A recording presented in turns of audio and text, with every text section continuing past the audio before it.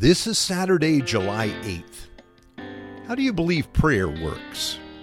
Do you believe God answers your prayer because you're being faithful or you're doing well?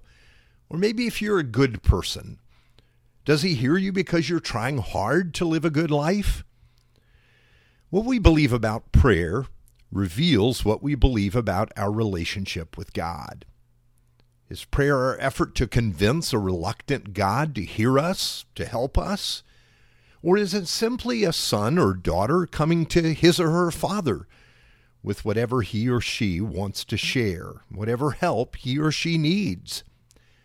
Now here's our text for today, John chapter 14, verse 12 to 14.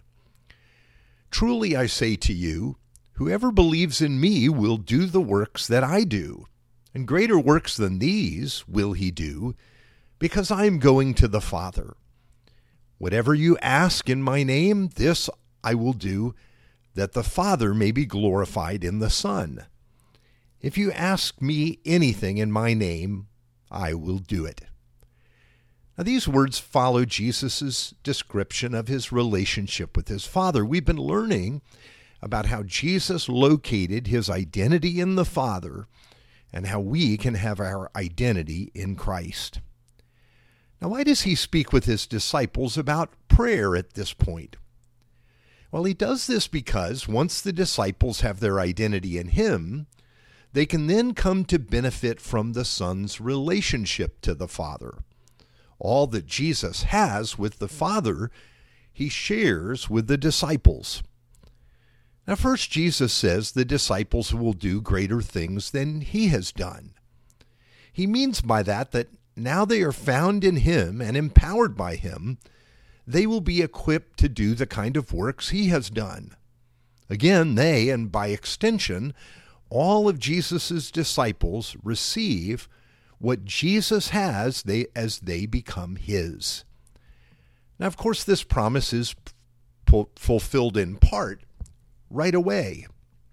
On Pentecost, just a few weeks later, the Apostle Peter preached a sermon that reached more people and brought more people to Jesus than Jesus ever brought to himself through one of his sermons.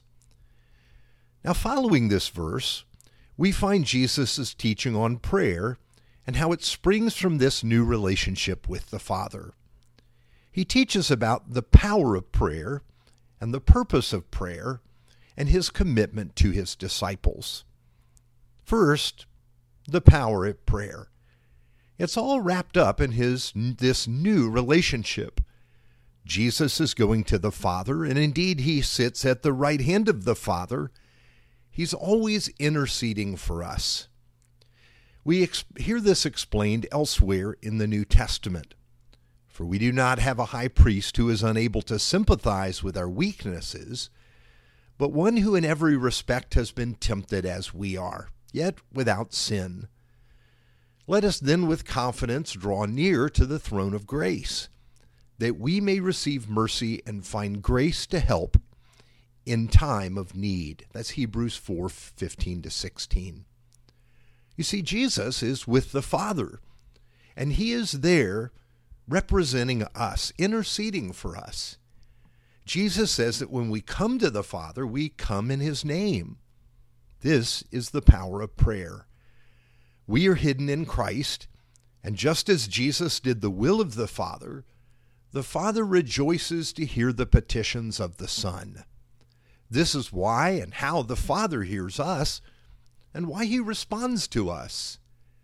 We see the purpose of prayer as the Father is then glorified in the Son. Sandy and I had the joy last week of taking care of our newborn grandson. He's just a couple of weeks old, and his name is Gabriel, though we call him Gabe. Now, you don't have to convince us to love Gabe. We already do. We spent a few days just loving on him. This grandfather and grandmother-grandson time was a delight to us. My thoughts turn to this passage about the disciples with Jesus. Jesus goes to the Father, and now the prayers of his disciples find their acceptance with the Father in the love that the Father has for the Son. Now, of course, the Father desires to do as the Son asks. This is what it means to pray in the name of Jesus, to approach God as our Father, as Jesus himself comes before the Father that loves him. I remember that one of my sons as a baby loved to be held. You could hold him for hours on end, and he delighted in this. He loved being loved. Here is this intimate bond. Now, we could take prayer and make it transactional. And that's typically what we do with this teaching, meaning if we pray the right way, we will always get what we want. But this prayer is not transactional at all. It's truly relational. Of course, the Father loves the Son, and when we come in his name, the Father will grant our requests. That's what Jesus is saying. It's not a promise that whatever we pray we will receive, but a promise that when we come in communion with the Son, the Father hears us and answers what is the will of the Son, what is prayed in the name of the Son. So getting our prayers answered is not about convincing a reluctant God to grant our requests.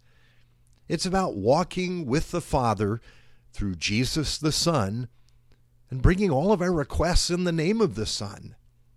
It's about the Father answering so that the Son is glorified. Prayer for the disciples of Jesus is the invitation to join in the relationship that Jesus has with the Father, and seeing that our prayers are answered because they reveal this love between the Father and the Son. It's a beautiful thing, and the benefit of having our identity in Christ. When we pray, we're joining in the communion that Jesus has with the Father. And the Father answers us as if hearing and answering his Son. And what an amazing privilege this is. Let's pray. Faithful Father, enable us to see prayer, a speaking with you, as your invitation to enjoy the communion you have with Jesus, your Son. Thank you for all that we have in Christ, and that we can come before you with confidence and boldness. In the name of Jesus, we pray. Amen.